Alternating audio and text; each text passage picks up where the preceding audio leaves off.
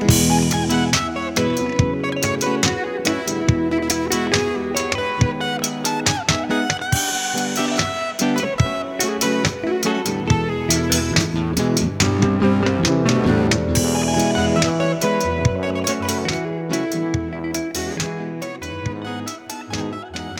so coming back then to what we're doing today, we're starting off this year looking at the book of Exodus.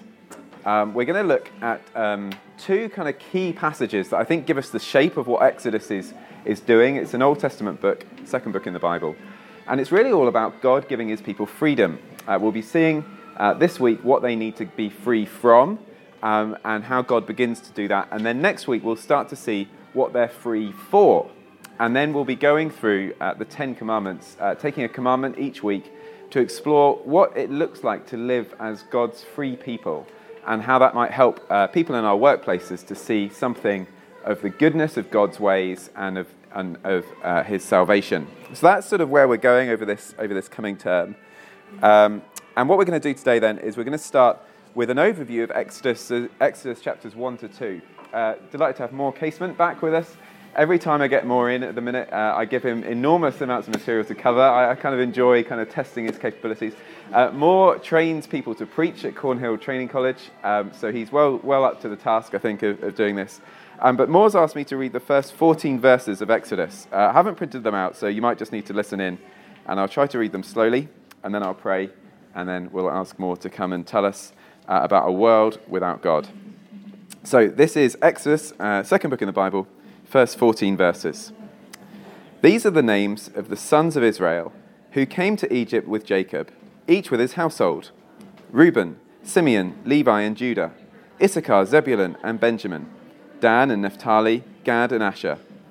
All the descendants of Jacob were 70 persons. Joseph was already in Egypt. Then Joseph died, and all his brothers, and all that generation. But the people of Israel were fruitful and increased greatly. They multiplied and grew exceedingly strong, so that the land was filled with them. Now there arose a new king over Egypt, who did not know Joseph. And he said to his people, "Behold, the people of Israel are too many and too mighty for us. Come, let us deal shrewdly with them, lest they multiply. And if war breaks out, they join our enemies and fight against us and escape from the land."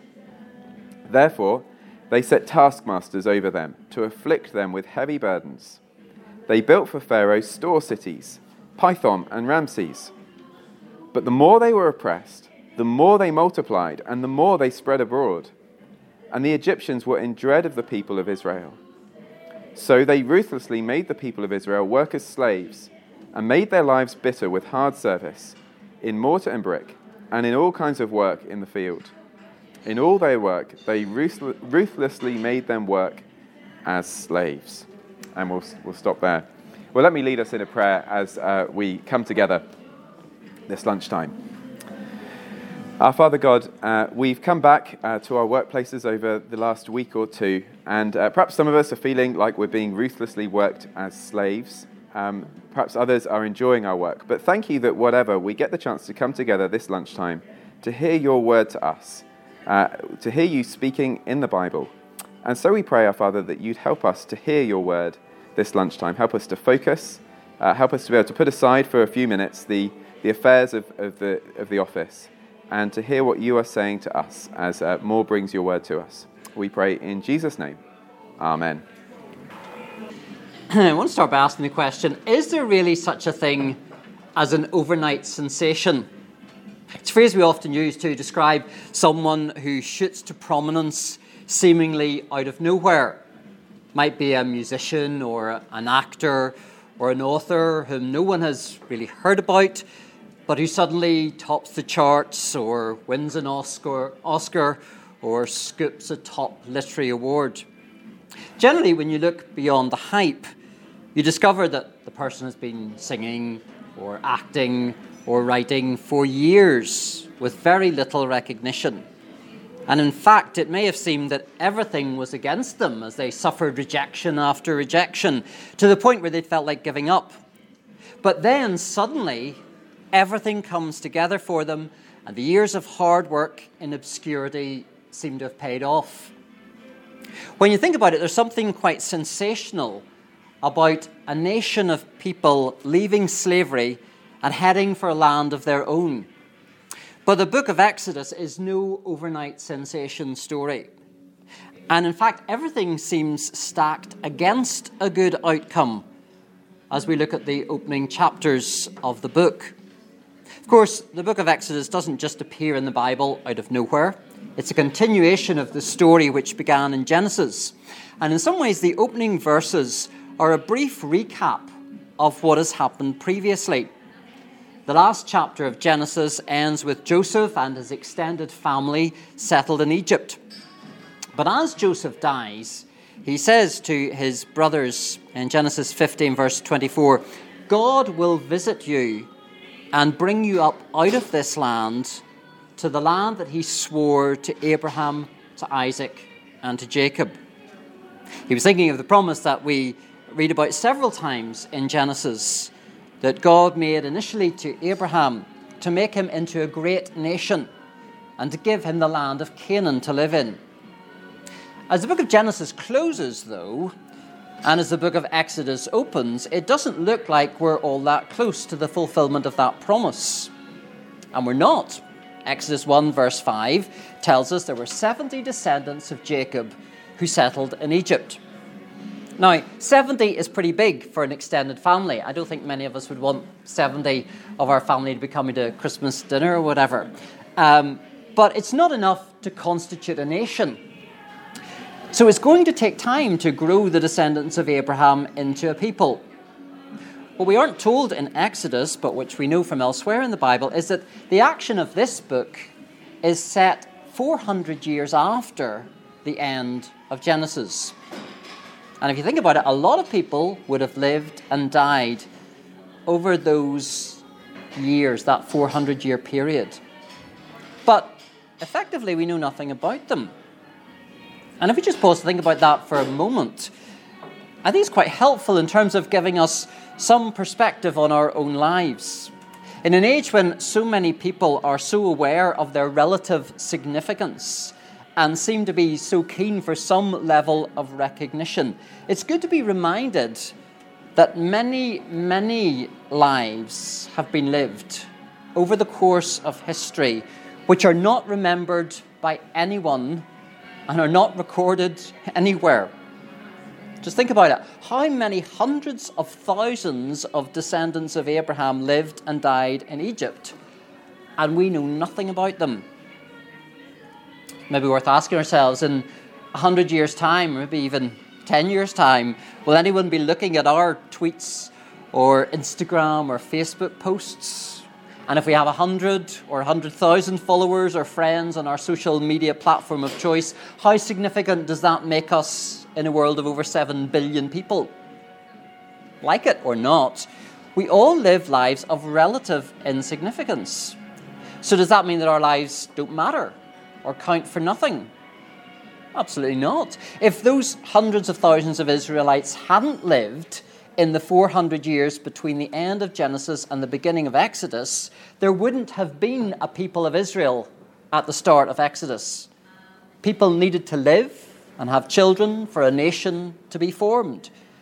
And what we can perhaps forget is that in many ways it's quite amazing that after 400 years we have a distinct people living as the people of Israel in Egypt. They've not been assimilated into the Egyptians. They've preserved their own identity, and at least to some degree have accepted that the God who revealed himself to Abraham, Isaac, and Jacob was not like the gods of Egypt. In verse 17 of Exodus chapter 1, we read that the Hebrew midwives feared God, which suggests that they had been brought up to believe in the God who was greater than Pharaoh or any of the gods of Egypt. The people of Israel found their significance not in being known for who they were as individuals, but collectively in being the people of God, the people of God's promise, the people to whom God had covenantally committed himself. And that, first and foremost, is where we should find our significance if we're Christians. There's a slight temptation when you come to look at a book like Exodus that we too readily identify with Moses, the hero of the story. That's partly because we are the central character in the narrative of our lives. But it's also because there's something in most of us, I think, which would like to be the hero. We'd rather have the leading role than just be part of the supporting cast. But the reality is that very, very few people in the history of the Christian church have had leading roles. When compared with the vast supporting cast there have been of people who have faithfully lived out their lives, brought up their families, taught their children about Jesus, and have sought, however imperfectly, to glorify God by their lives. Being part of the faithful people of God is not something to be despised, because God needs there to be that great number of people for him to be true to his promises. Certainly that was the case for the people of Israel in Exodus. Because one of the key things to notice from these opening verses of the book is that in a world seemingly without God, God multiplies his people in the midst of human opposition. That's the first point that I've put down on your sheets there. In a world seemingly without God, God multiplies his people in the midst of human opposition. The bulk of Exodus chapter 1 is focused on Pharaoh, the ruler of Egypt, and one of the most powerful men in the known world at that time. He's someone who clearly has no fear of the one true God. All he's concerned about is his own position. We read in verse 8 that he did not know Joseph, which may mean that he didn't know the history of how the Israelites came to be in Egypt, or it may be that he wasn't going to acknowledge the enduring debt of gratitude that the people of Egypt had to Joseph, the one who had saved their land in a time of severe famine and arguably had cemented the foundations of their becoming such a rich and successful nation. When Pharaoh looks at the people of Israel, he doesn't see the ancestors of the savior of their nation. Instead, he sees a threat to his security, because God has been keeping his promise to Abraham and has been creating a nation of people as numerous as the stars in the sky, which, as you probably remember, is what he told Abraham would happen. If you look at the opening verses of Exodus 1, it's hard to escape the fact that there are lots of Israelites. Verse 7 says that the people were fruitful and increased greatly. They multiplied and grew exceedingly strong, so that the land was filled with them. And Pharaoh in verse 9 confirms this when he says, the people of Israel are too many and too mighty for us.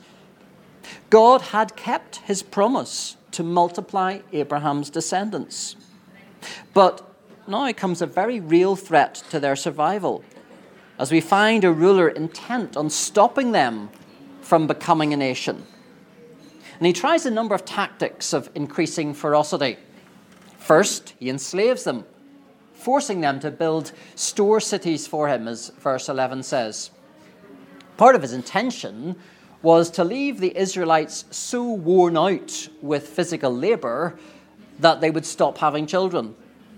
But that didn't work, because verse 12 says that the more they were oppressed, the more they multiplied. And that meant that Pharaoh had to take more drastic action. So he ordered the Hebrew midwives to kill all baby boys at birth. If it had worked, it would have been a clever move, because in time, the Israelite girls would have had to marry Egyptian boys, and the people would have been fully assimilated into Egypt. But Pharaoh didn't reckon on Shiphrah and Puah, the God-fearing midwives who weren't prepared to kill any child. So once again, Pharaoh was thwarted. And verse 20 says, the people multiplied and grew very strong. Pharaoh was trying his best to get one over on God, but he really had no clue who he was up against. Now, of course, life wasn't exactly good for the people of Israel living through this time of slavery. And they probably didn't feel all that blessed as Pharaoh oppressed them and marginalized them. For many generations, it's fair to assume that the Hebrews had probably lived in relative ease in Egypt. But now things were becoming pretty horrendous. Egypt was no longer a pleasant place to live. It was a really miserable place to be. And we mustn't forget that as the story of Exodus unfolds, because that was part of the problem of God's people. They forgot how awful life was in Egypt. But the opening chapters of Exodus are a reminder to us of just how bad it really was. And yet, despite that, God was keeping his promise, because he was continuing to multiply his people, despite the opposition of the evil power of Pharaoh and the Egyptians. And that has been the reality of how God has worked throughout history. The world has always been in opposition to God. There have always been those who've wanted to silence the message of the gospel and subdue and assimilate God's people. In 1949, when Mao Zedong expelled Christian missionaries from China, it looked like the church would die. But instead, as we know, it grew over the decades. And although it's hard to be certain about the number of Christians there are in China today, it's certainly well into the tens of millions. And this surely is a truth which is massively encouraging for us, is it not?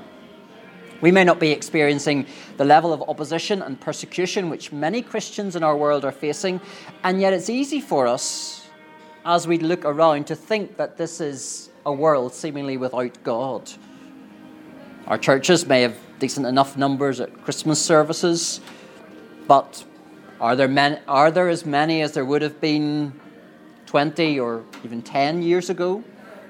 And how did last Sunday's attendance compare with the turnout at the carol service? The mood in the world around us is not particularly sympathetic to Christianity. And as more and more laws get passed which go against what God's word teaches, it seems that Christian ethics are outdated.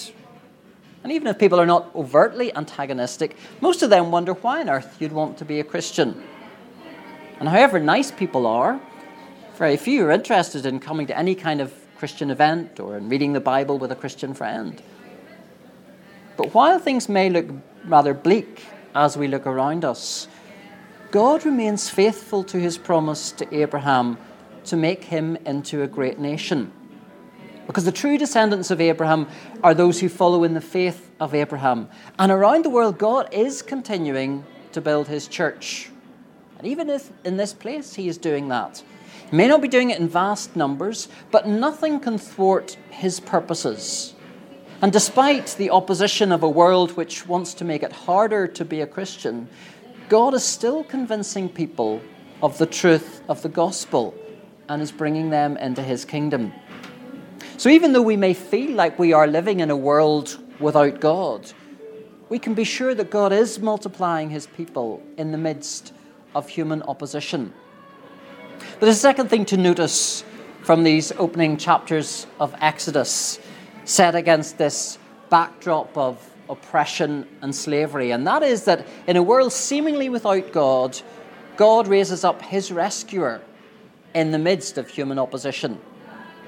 You see, when Pharaoh's efforts to reduce the number of Israelite boys being born don't have the desired effect, he takes a more drastic approach and orders that every newborn Hebrew baby boy be thrown into the Nile. He can't trust the Hebrew midwives, so he's made this order that every baby boy be thrown into the Nile. And it's against that backdrop that we read at the start of Exodus chapter 2 about the birth of Moses. A Hebrew baby boy who should be thrown into the Nile to drown, but instead we read that his mother hid him for 3 months until she could hide him no longer, and then decided to put him in the Nile in a basket of bulrushes. Humanly speaking, it seemed like a risky strategy, because if an Egyptian soldier had found him, he probably would have had no qualms about tipping the baby into the water. But the person who finds this beautiful baby is Pharaoh's daughter. And she's so moved when she sees the baby crying that she wants to save him. And as you know, it gets even better, because Moses' sister Miriam offers to find a Hebrew nurse for Pharaoh's daughter. And so it ends up that Moses' own mother gets paid by Pharaoh's daughter to look after a baby who should have been drowned at birth. Of course, the irony of it becomes even greater when we realize that this is the one whom God will use to lead the people of Israel away from Pharaoh's oppressive rule and be their rescuer from slavery in Egypt. And rather than killing this boy, Pharaoh effectively ends up protecting him and ensuring that he lives and thrives. One thing, though, that we mustn't miss in this account is that the opposition to God's rescuer isn't confined to Pharaoh. Because when Moses grows up, and you're probably familiar with the story as it goes on, there comes a point where he goes out and he sees an Egyptian beating up a Hebrew. He doesn't side with the Egyptian, which he could well have done, having been brought up in Pharaoh's palace. He might have thought to himself, well, probably this Hebrew was asking for the beating that he got. But instead, he comes to the aid of the Hebrew and ends up killing the Egyptian. Here is God's rescuer appearing on the scene. But how is he received by his fellow Hebrews? Well, in verse 12, we see that the next day, when Moses sees two Hebrews fighting and challenges them, the one who is in the wrong turns on him and says, "Who made you a prince and a judge over us? Do you mean to kill me as you killed the Egyptian?" And suddenly Moses realizes that his fellow Israelites are not automatically going to look to him for help. In fact, they're more likely to shop him to Pharaoh because of what he's done. You see, they don't like the idea of Moses judging them.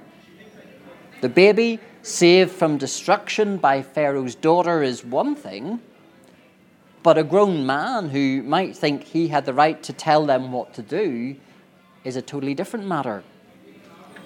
And of course, it's not too hard to see the parallels with Jesus, is it?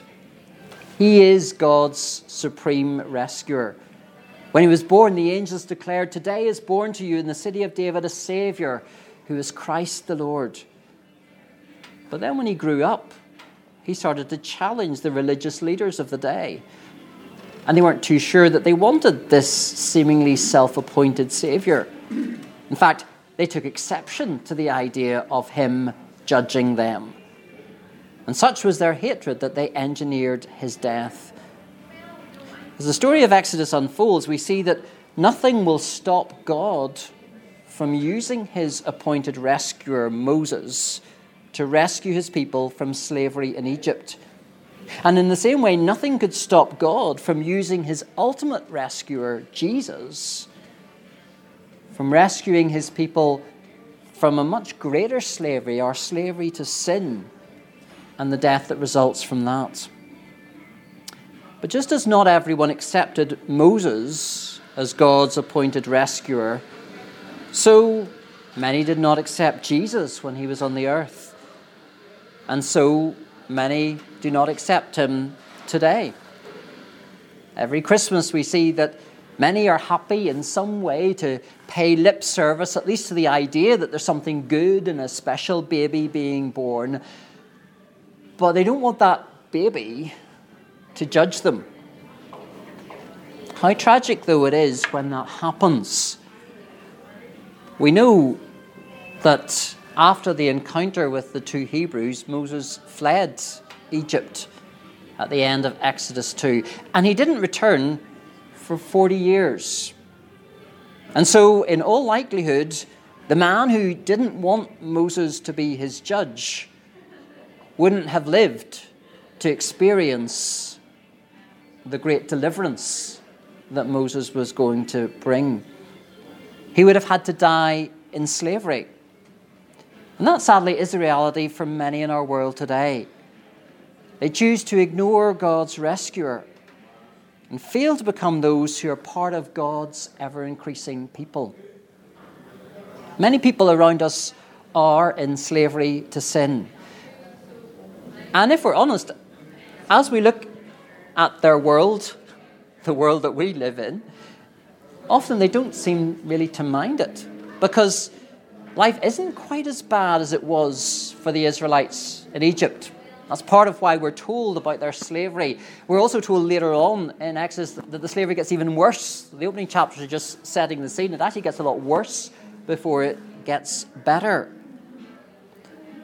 And for all of us, we have to come to realize just how bad a world without God really is. How bad it is when we are in a world where we give in to our own selfish desires, how truly awful it is to have no thought of God and no desire for any rescuer. And so we must pray for those whom we know to come to the realization that a world without God is a dreadful world, and a life lived without God is a life of ultimate destruction. A life where God is not present is the worst of all possible worlds. And yet we can't open people's eyes to see that. God needs to do that.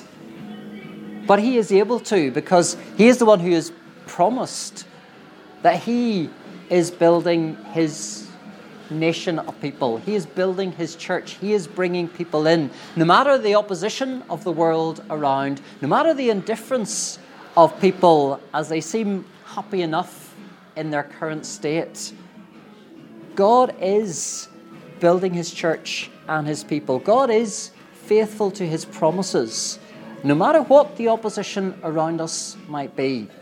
And that is something that should encourage us, not encourage us to think we're going to be the saviour of the world, the one who will lead hordes of people from the bondage to sin that they're in, into freedom in Christ, but those who can collectively be part of something that really does matter.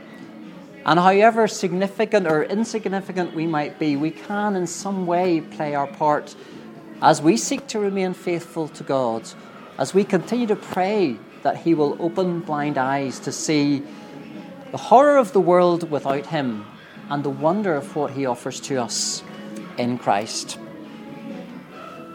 Well, that's something for us to think about around our tables. You're free to stay or free to go. Well, we're out of time, so we'll take. Right. That's my fault because I was slow. Will you lead us in a prayer and then I'll wrap up? Sure. Father, we thank you that your word assures us of your sovereign control of all things. It gives us the reality of a world without you and how awful that truly is. We pray that you will keep reminding us of that and therefore encouraging us with the wonder of what you've done for us in Jesus. But also we pray that you will open the eyes of others around to see that a world without you in slavery to sin is ultimately the worst of all possible worlds. But we need you to do that, Lord, and we ask that you will open the blind eyes of those that we know and help us to be faithful in our ongoing witness to them for Jesus' sake.